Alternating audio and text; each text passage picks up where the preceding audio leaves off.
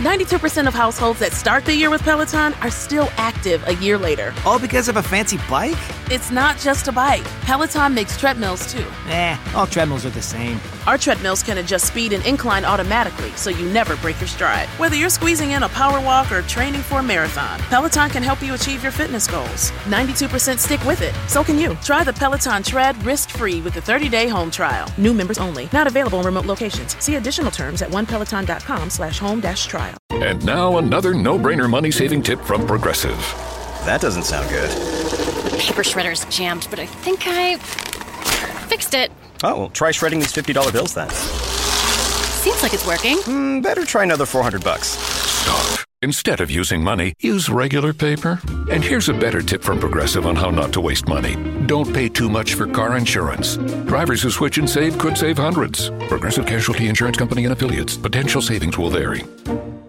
Hey, it's Mistress Carrie, reporting for duty from MCHQ for episode 67 of the Mistress Carrie podcast. This episode of the podcast is sponsored by Digital Federal Credit Union. Better known by all of us by now, it's just easier. Just say DCU. You know who we're talking about. And whether you're driving off the lot or refinancing, DCU can help you save on your next auto loan with rates as low as 1.49% APR. Yeah, you heard me. Let me repeat that. They can help you with your new car or a refi with rates as low as 1.49% APR. You can learn more at dcu.org/auto. Insured by the NCUA, membership required. This episode of the podcast is also sponsored by Jag in Detroit Podcasts. He's a Boston native that's now transplanted in Detroit, and he comes from a radio background, but he's been in professional podcasting for years. And if you have always wanted to have a podcast, whether it be for fun or your company, he can make your podcast sound like a professional radio show. Nobody can tell your story or your business's story better than you can, and Jag can help. For more info, you can log on to jagindetroit.com. Okay, this week's episode of the podcast is with a guitar god, and guitar players are going to love it. I sat down and talked to John Five. Now, if you're not sure exactly who John Five is, this is what Slash said about him. John Five is hands down one of the most mind-blowing guitarists around, end quote. John Five is Rob Zombie's guitar player, but he's worked with everyone from David Lee Roth to Marilyn Manson. He's collaborated with Peter Criss and Dave Mustaine, Steve Perry, Avril Lavigne, Katie Lang, and so many others. And he's also part of the recent project with Tommy Klooftos, Nikki Sixx, and Rob Zombie, known as the LA Rats. John Five has a new solo album coming out on October 29th called Sinner. And he and I sat down to talk guitars and songwriting and guitar tone and style. And of course, we started talking about Eddie Van Halen. We talked about his upbringing and his inspiration and about touring and rock fans. We even talked about his childhood Halloween costume, and your mind is going to be blown by this. There's a corresponding playlist linked in the show notes of this podcast that is filled with John's music, Rob Zombie's music, and all of the other stuff that we talked about in this episode. John is a super cool guy, and he is an amazing guitar player. So allow me to introduce you to John Five.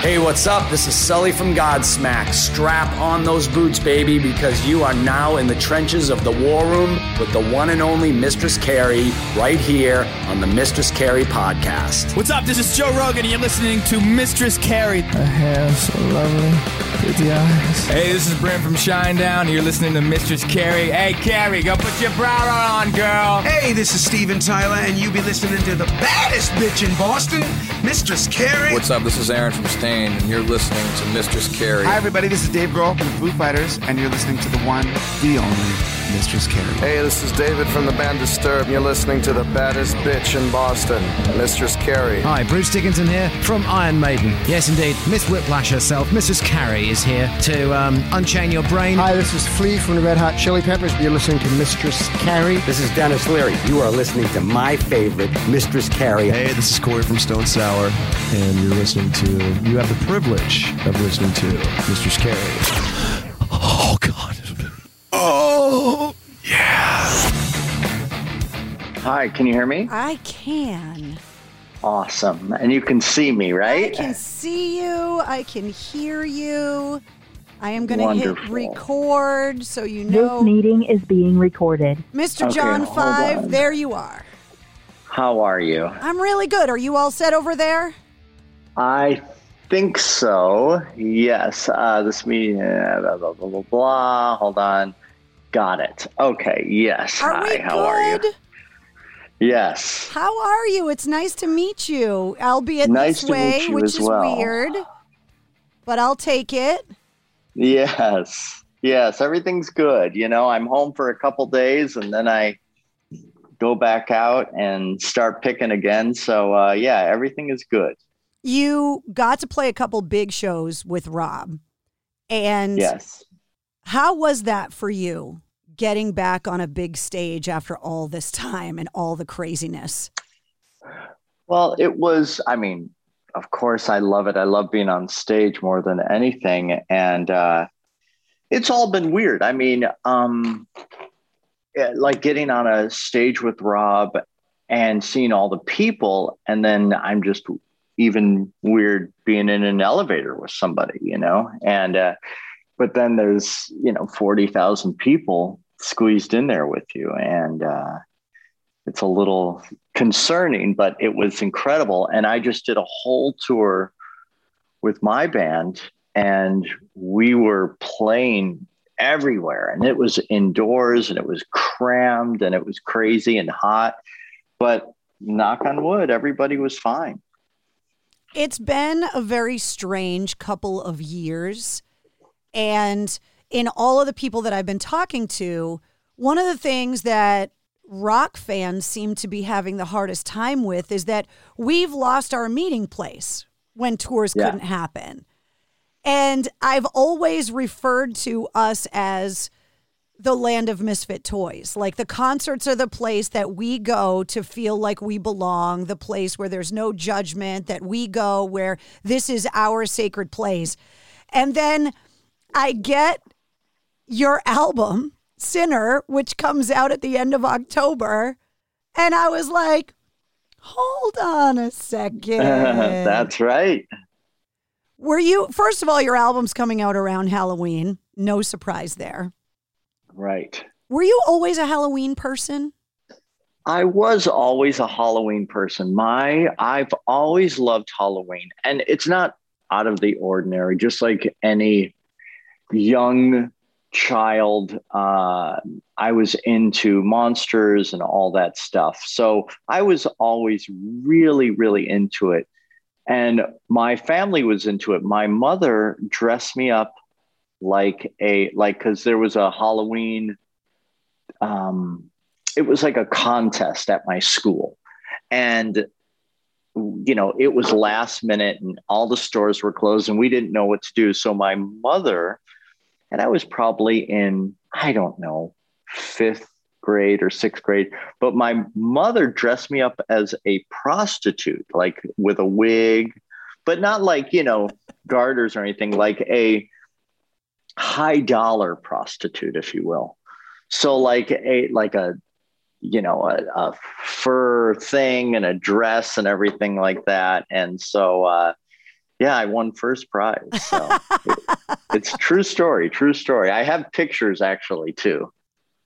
Your parents also have the ability to shape your musical taste early. And I have a theory that there's two kind of phases of your adolescence when it comes to music. There's the There's the music you get exposed to by your parents, the cool uncle, your older brothers and sisters. And then there's a line that you cross and go, okay, that was their music. This is now mine. What music did you get exposed to growing up? And then what was the music that was yours? Well, I guess I was always around music just like anyone else. It's not anything out of the ordinary. I had older sisters and they would go see Jethro Tull in concert, or they would go see Vanilla Fudge or the Rolling Stones. And this was the 70s. And I listened to everything they listened to. And then I loved TV, and my dad loved Hee Haw. So I loved all of that music. And I didn't really understand. I mean, I was very, very young, but I didn't really understand different genres of music. I just understood it was music. And I loved all of it, from country to rock and everything. And on the radio, I just loved, everything was on, Steely Dan and all that stuff. So, and Kiss and everything. So I was into everything, anything that was on the radio or on TV, the Monkees, Hee Haw, Happy Days, anything that had music in it, I was really, really into. So I just absorbed everything. It was like air to me. And thank God, because that's what kind of molds you when you're growing up. And it's all inspiration. And I think inspiration is the most important thing you can have. And it definitely inspired me. Who gave you your first guitar? My mother gave me my first guitar on Christmas, a guitar and an amp. And I never put it down. I just played it all the time. And I took lessons right away. I wasn't like just standing, on the counter or anything like that. I was like, I really wanted to learn how to play. And so I started taking lessons right away. And I remember there was this really like these stairs to go up to where my teacher was. And I was so little, I couldn't even carry the guitar case up the stairs. So I had to have someone carry it up there because I was so little. I had to hold on to the railing and stuff like that. But I started taking lessons right away. And, I still love to learn. I think education is the most important thing, and knowledge is power. I know it sounds corny, but it really is so important when you're learning anything at all. It could be about a car or about medicine. Like, you can never stop learning. What was the first song that you remember playing on the guitar that you learned in your lessons? I played Happy Birthday for my father. And now thinking about it, obviously it's all notes and everything like that, but I could have started out with like just some chords or things like that. But so I that was the first thing. Did you still have that guitar? No, I still have the amp though. You do? I still have the amp. Yeah, it's funny. They were cleaning out something, they found it. And so I'm doing this documentary. Well, I'm not doing it, but these people are doing a documentary on me, and I break out the amp and all that stuff and talk about the amp. And the documentary is not really about, oh, look at me, blah, blah, blah. It's kind of like what we're talking about right now. It's about inspiration and going for your dreams and things like that. So it's going to be a really cool documentary. It's probably going to come out like the first of next year or something. Speaking of documentaries, I have been just going down this rabbit hole on video on demand and streaming services. And I saw you in a documentary recently, the Hired Gun documentary. Oh, yeah, that's right. Yeah. And that's a good one. It was fascinating to me that, I know that there are all of these players out there that aren't necessarily just a member of the band, but it fascinated me how much certain players move around, and that the same guy that's in that band that played guitar on that song is now over here playing with that person. And I think Rob said it in the documentary is like there's like 20 guys that play on literally every song you know. Yeah. It's funny. Like, and that's what I wanted to do. I wanted to be a session guy. I didn't even like dream becoming a well-known musician or something like that. I just wanted to be a session guy and play on those records and things like that. So what has happened to me and people knowing my name is like something that was like just beyond my wildest dreams. It was like, you know, if I was a kid and I was like, oh, I'm going to be the president of the United States or something like that. So it was just so far beyond my dreams. And I was like, oh, I want to be a session guy, you know, and that was my dream. Well, I think that's why projects like the LA Rats are so fun for people, because they see artists from a bunch of different places come together to do something cool like that. And it's not like you're trying to make that a band that's going to be your only focus, but it's just something a little different and cool that you get together with some of your friends and you do it, and it's awesome. I know there's good and bad with that, because it's so great. And it's with my friends who I talk to every day. But then you're like, well, let's do something else. And they're like, well, you know, I got this and I got that and I got this and I got that. And I got, you know, and I'm like, you know, because I just, that's the bad part, because you want it to keep going and you want it to be a band, and just everybody is, of course, very busy with their other things, you know? So that's what's unfortunate to me, but maybe, you know, we'll do something in the future. It'd be really super fun. I'm fascinated with artists that have a lot of irons in the fire like yourself, because I'm not someone that has the ability to play an instrument or write music.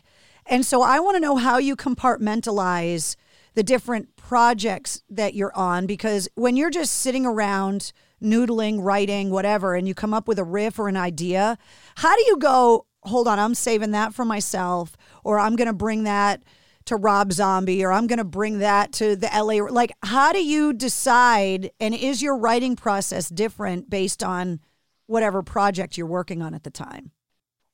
It is.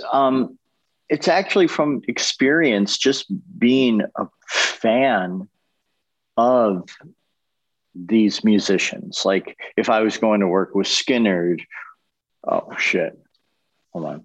Sorry. It's okay. I'm doing this from my phone. So yeah, don't worry about when it. the phone call. No, so, fine. You know, being a fan of like Skynyrd or Zombie or anyone else like that, you kind of know that sound. You have that, you know, you've been listening to it forever and you kind of understand where that's going. And you say, oh, I'm going to save that for myself, or I'm going to save that for Zombie or something. I don't know. It's just something that's, you know, it's like a feeling inside, and it's been working, you know? So like if I write with Rod Stewart, I know every Rod Stewart song there is, you know, and I know what kind of key he likes to write in, or what kind of style he likes to write in, or same thing with David Lee Roth or anything like that, you know, and it's just, you know, what that sound is and what that feeling is. And that's how it has been for me. I know it's a horrible answer, but it's really hard to describe, you know. But at the same time, all of those different artists are coming to you because they also want a certain amount of your sound infused into theirs. Can you talk to me about your guitar tone and the importance of a guitarist having kind of a tone and a sound unto themselves? I've, you know, that's a great question, because with your tone, I believe that the tone really comes from your hands, and just how your hands hit those strings and how they press down on those strings and strike that guitar. Eddie Van Halen was saying that. He was like, you know, if you pick up an acoustic guitar and I play it, it's going to sound like Eddie Van Halen. And then if I pick it up, it'll sound like myself. You know, it's just in your hands, in your DNA. I picked up Eddie's guitar at rehearsal and played through his rig, but it just sounded like me playing through a different guitar rig, you know, and it's just in somebody's hands. And that's that's what I've always, I would talk to Eddie about that. And he says, just in your hands. And he would always say that. And I just thought that was so interesting. And it's true because, you can go play on anybody's rig, but it'll still sound like you. I only had a chance to meet him a couple of times. And the last time that I saw him, he was sitting backstage, noodling on his guitar. Wolfgang was young. And I was fixated on his hands because his hands did not look like they should be as agile as they were. I remember them being big. And I remember his fingertips being big. Like I talk about it like he was one of those tree frogs, right? That had like the big bulbous kind of ends to his fingers. And I remember being fascinated at how agile these giant hands were on that, what looked like almost a little guitar in his hands. Yeah. And it's strange because some people play, like Eddie would play and he would press down so hard and hit so hard that his guitar tech was my guitar tech. My guitar tech was his guitar tech for a little while. And he said he would have to tune it a little out of tune because he would press down so hard. But with me, it's different because I hit so light. It's like, if you ever see like a violinist or something like that, it's just like, they're just doing it so light. And that's how I play. I just play so like such a light touch. And one time on this last tour, I broke a string and it was like, oh my God, I can't believe this guy broke a string. It was like a jaw-dropping moment because I play so light, So it's everybody's different. That's for sure. People that play hard like that, they have to change their strings every day. So if you don't play like that, do you still change them every day? No. I rarely change my strings. My tech usually comes to me and goes, hey, should we change your strings? I was like, yeah, I guess so. Here's the guitar. But I mean, Eddie's, of course, the greatest guitar player ever. And like what he did and what he like his sound and his tone coming from those hands, it's just unbelievable. You're the second person I've had on the show that had the exact same experience. I talked to Nuno Bettencourt as well, and he went and was at rehearsal with Van Halen. Eddie invited him to come up and play his guitar through his rig, his pedals, his everything. And Nuno said, I was so excited because I thought finally I'm going to be able to sound like Eddie Van Halen. This was early on in Extreme's career. And he goes, and I was so disappointed that I still sounded like myself, even though I literally was holding all of Eddie's stuff. He's like, it was my one shot to sound like Eddie Van Halen. And it's so funny that you had the exact same experience. Yeah, it's funny because they sell the Eddie Van Halen amps and pedals and all that stuff, but you're still going to sound like you. And I mean, his products are incredible. That's why they sell them, because they're great amps and pedals. But you're not going to sound like Eddie Van Halen because that's, it's your DNA. It's how you play. You talk about playing acoustic. You're not known so much for being an acoustic guy, but how much time do you spend playing and writing on an acoustic? Not much. It's because I'm always playing, I always have the guitar near me. It's like, it's always around me. And I was playing before I started talking to you. It's so not that much. I love acoustic music more than anything, but when I get a chance to do, acoustic stuff and things like that, I love it so much. So anything with a string, I'll pick it. How important was your guitar to you over the last year and a half when you were stuck at home and you weren't able to really go out and tour and do what you love to do in front of people? How important was it to have it locked down with you? Well, I'm the person, and a lot of people know this, I play all the time until I go to bed. So it didn't really change. The only thing that changed is I couldn't go out and play concerts, but I'm always playing guitar until I go to bed. And it's just how I've always been. And I've explained it to, girlfriends and wives. And I'm like, it's just what I do. It's just what I do.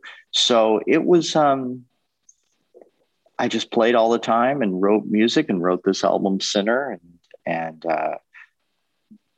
did what I do all the time. I don't think the only thing that was different, I just couldn't go outside and, play shows, but everything else was pretty much the same. Do you think that solitary time changed the sound of this record?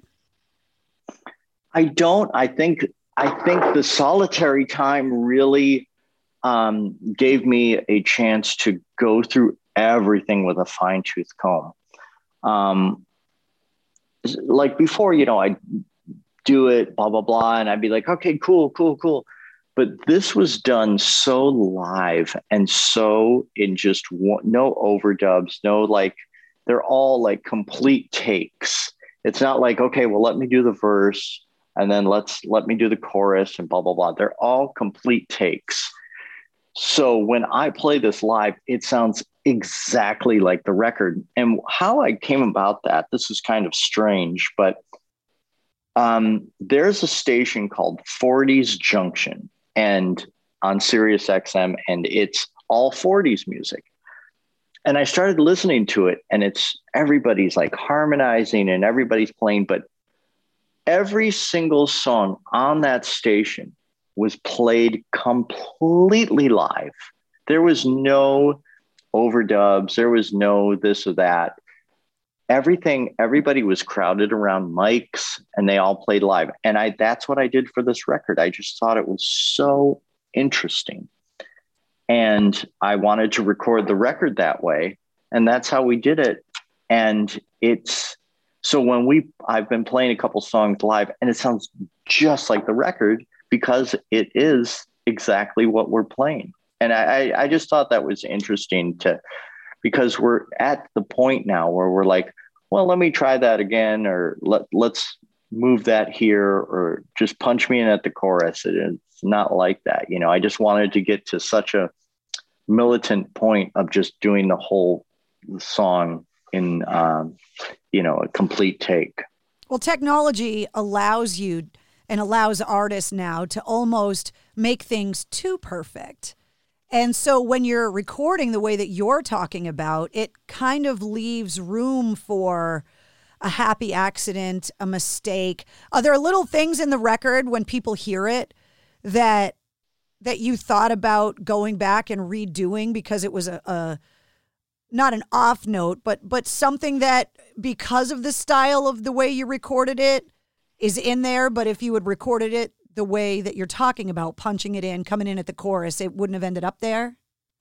Yes. And I would love to do a special one time where, people know the record well enough and I'll say, okay, and I'll have my guitar and I'll say, well, hear how this is. It's because my brain got mixed up and I just played it that way. They're still the right notes, but they're out of a certain sequence. So there's like things like that all over the record, but it still worked. And it doesn't sound like a mistake, but if I broke it down and played it for people, because I was like, oh, well, that part is weird, but the rest of the song is so great. So I'm just going to keep it. And so there are things like that. Yes. Well, if you decide to do that and you need somebody to moderate it for you, I will do that for you, because this is the kind of stuff that, like, when they release like the Beatles anthology and you heard that, oh, well, there were mistakes in the songs, but they left them in there and weird lyric slip ups. Isn't that what rock and roll isn't that what makes it special? Is kind of those little strange things in there? Yes, but it's really hard for people to really kind of have the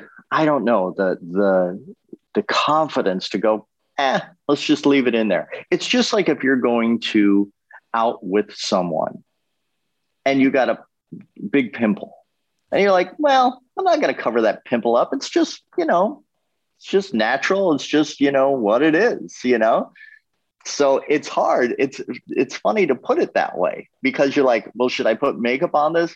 No, let's just leave it. I've never heard anybody compare their songs to zits before, but I like the analogy. But it's a good analogy because it's the same thing. You're like, well, should I cover this up? Should I fix it? Or should I just, let it go? You're a unapologetic Kiss fanatic to the point where it borders on obsession, and that your collection has its own Instagram. That's what a huge fan you are. So talk to me about having Peter Criss on your record. Well, I've known Peter for a very, very long time. He's one of my closest friends. I talk to him all the time. And we were doing Georgia on My Mind, and Peter loves Buddy Rich. He loves Gene Krupa, talks about, this style of drumming all the time to me. And I thought, oh my God, Peter would be great to play drums on this. And so my producer, Barry Pointer, went out to New Jersey and flew to see Peter and set up mics like it was back in the day with the jazz guys, like I was talking before, like on the 40 in the 40s. And Peter sat back, and mind you, he's been playing this his whole life, this kind of style of music. And he sat back and played, and it was so perfect. It was so great because it's just what he's done his whole life. If someone was like riding a unicycle their whole life and they're like, hey, why don't you ride that unicycle? We'll go, okay, and just rides it perfect. You're like, oh my God. And that's what he did. He played it, and Barry was like, well, let's get another one just for, safety. And he goes, okay, played it perfect. So there's 2 takes of it, and it's just wonderful. And Barry and Peter were talking, and the mics are going, they don't really shut off the mics. And they were just talking, and Peter was talking about the song and me, and we just kept it in there. And that's how the song starts. And I just think that's so honest and so wonderful. When it comes to songwriting, I ask this question of every songwriter that I have on the show.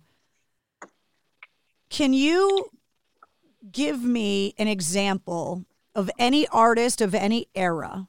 And this isn't a what's your favorite song question. From a songwriter's perspective, can you give me an example of something that you think is perfect songwriting?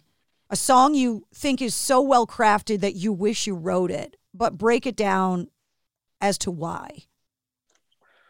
Well, there are certain artists. Of course, we all bring up the Beatles. We all bring up, things like that. But there are certain artists, certain songwriters that even, oh boy, it's so incredible. But there's certain artists that there's like Paul McCartney or anyone like that, Stones or anybody, a lot of people bring that up, but Joni Mitchell is someone that even those artists are like, oh my God, like even those artists are like, this is incredible. What she does is unbelievable. Like, I know so many artists that are like, when she plays a song, everyone just stops and listens. And I really think she is like just incredible. California, her song that she does, River is just amazing. The album Blue, it's just beyond genius. And there's so many people that, say the same thing. It's no surprise or anything like that. But I really think that what she does is something that is real genius. One of the things I love about you the most is anybody that doesn't know who you are or what you've done in your career could look at you, especially on stage, and think they know about you based on what you look like. But then when you look at the list of artists, you know, whether it be Steve Perry or Katie Lang or Avril Lavigne or David Lee Roth, and you look at the different kinds of artists, and then to hear you talking about Joni Mitchell's songwriting, it just makes me laugh because anyone that doesn't know anything about music might overlook that just because they see you on stage and go, that guy's fucking scary.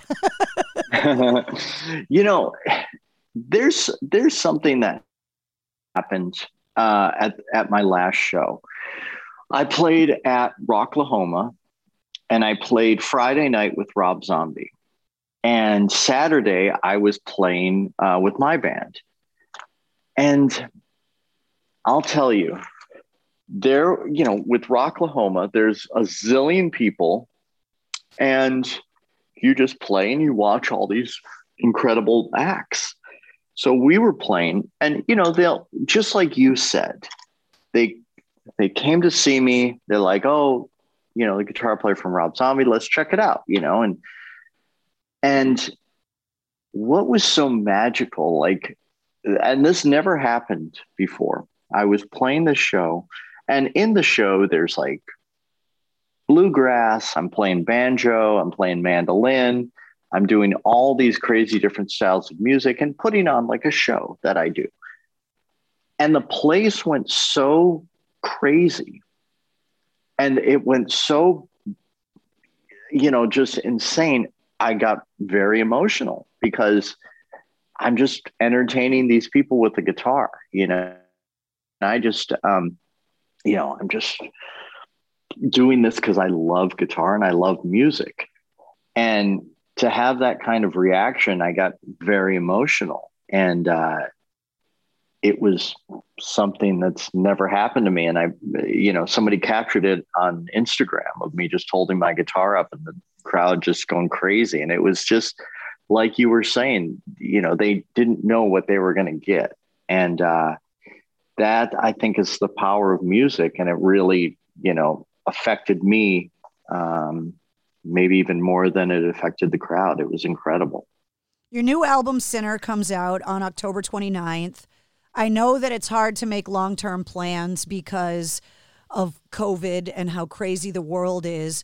But if your plans go off without a hitch, the way that you hope they would, what are your plans once the record comes out? Is it Zombie? Is it your band? Is it a combination of both? What does the next year look like? Because people are predicting that next year could be the craziest touring year for music ever.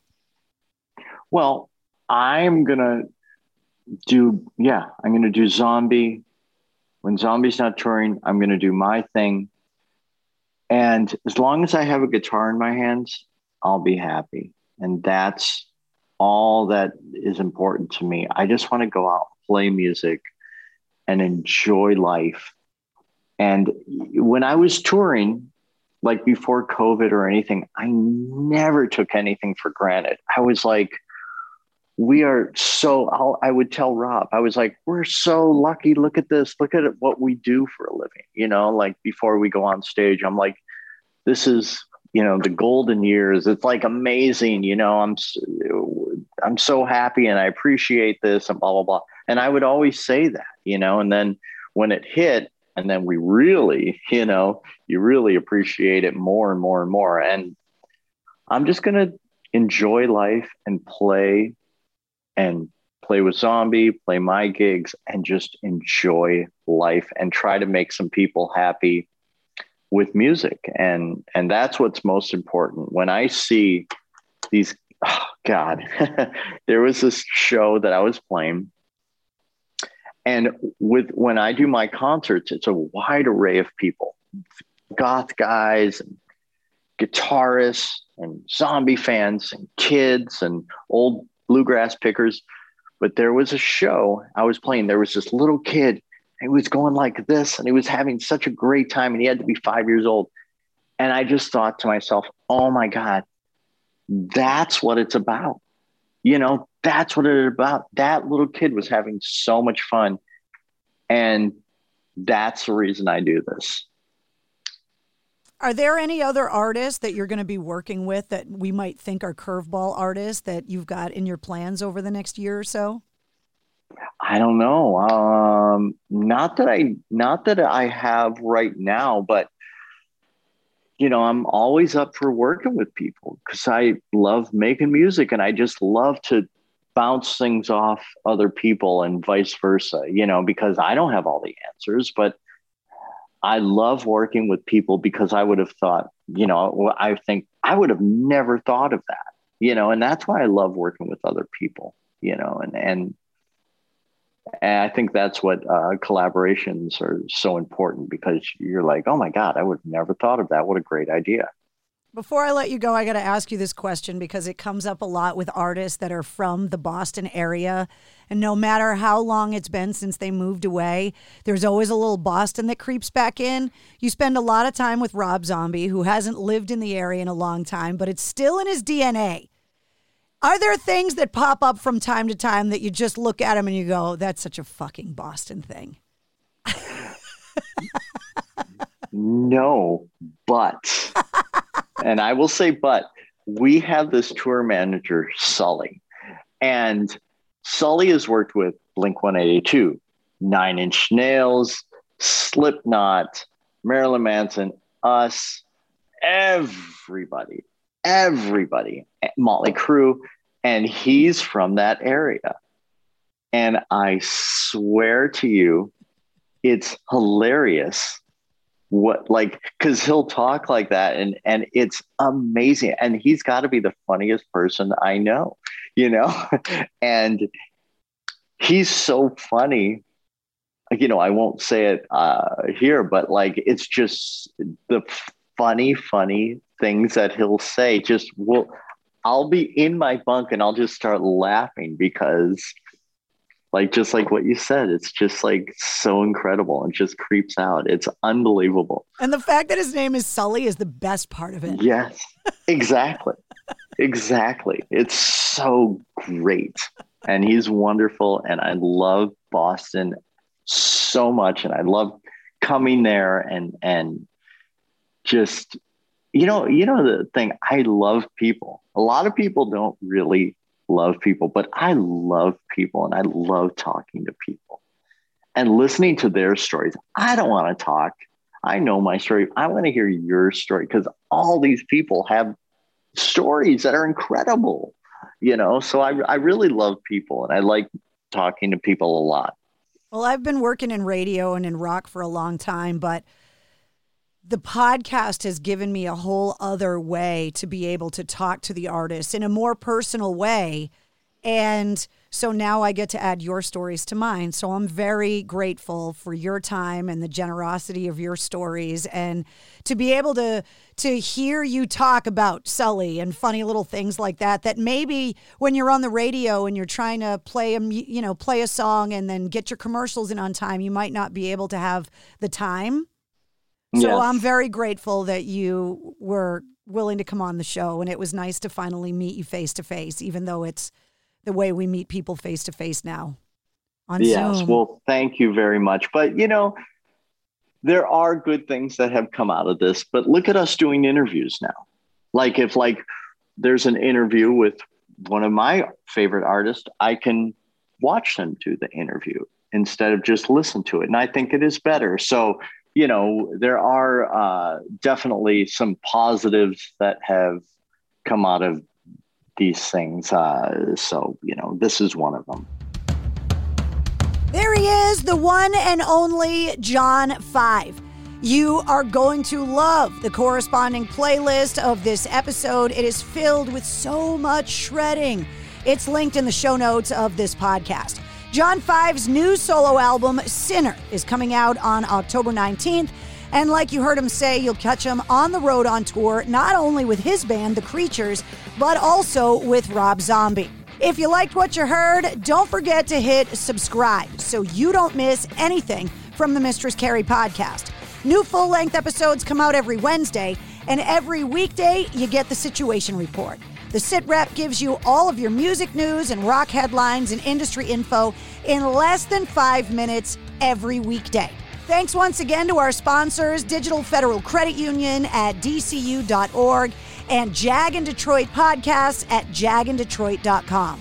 You can find all the links to track down John 5 online in the show notes of this podcast as well. Log on to MistressCarrie.com for my online store, every episode of the Mistress Carrie podcast, and my video show, Cocktails in the War Room. And you can join me live every Tuesday night at 8:30 Eastern on my Facebook page. The Mistress Carrie podcast, a proud member of the Pantheon Podcast Network. 92% of households that start the year with Peloton are still active a year later. All because of a fancy bike? It's not just a bike. Peloton makes treadmills too. All treadmills are the same. Our treadmills can adjust speed and incline automatically, so you never break your stride. Whether you're squeezing in a power walk or training for a marathon, Peloton can help you achieve your fitness goals. 92% stick with it. So can you. Try the Peloton Tread risk-free with the 30-day home trial. New members only. Not available in remote locations. See additional terms at onepeloton.com/home-trial. Progressive presents Adjusting to the Suburbs.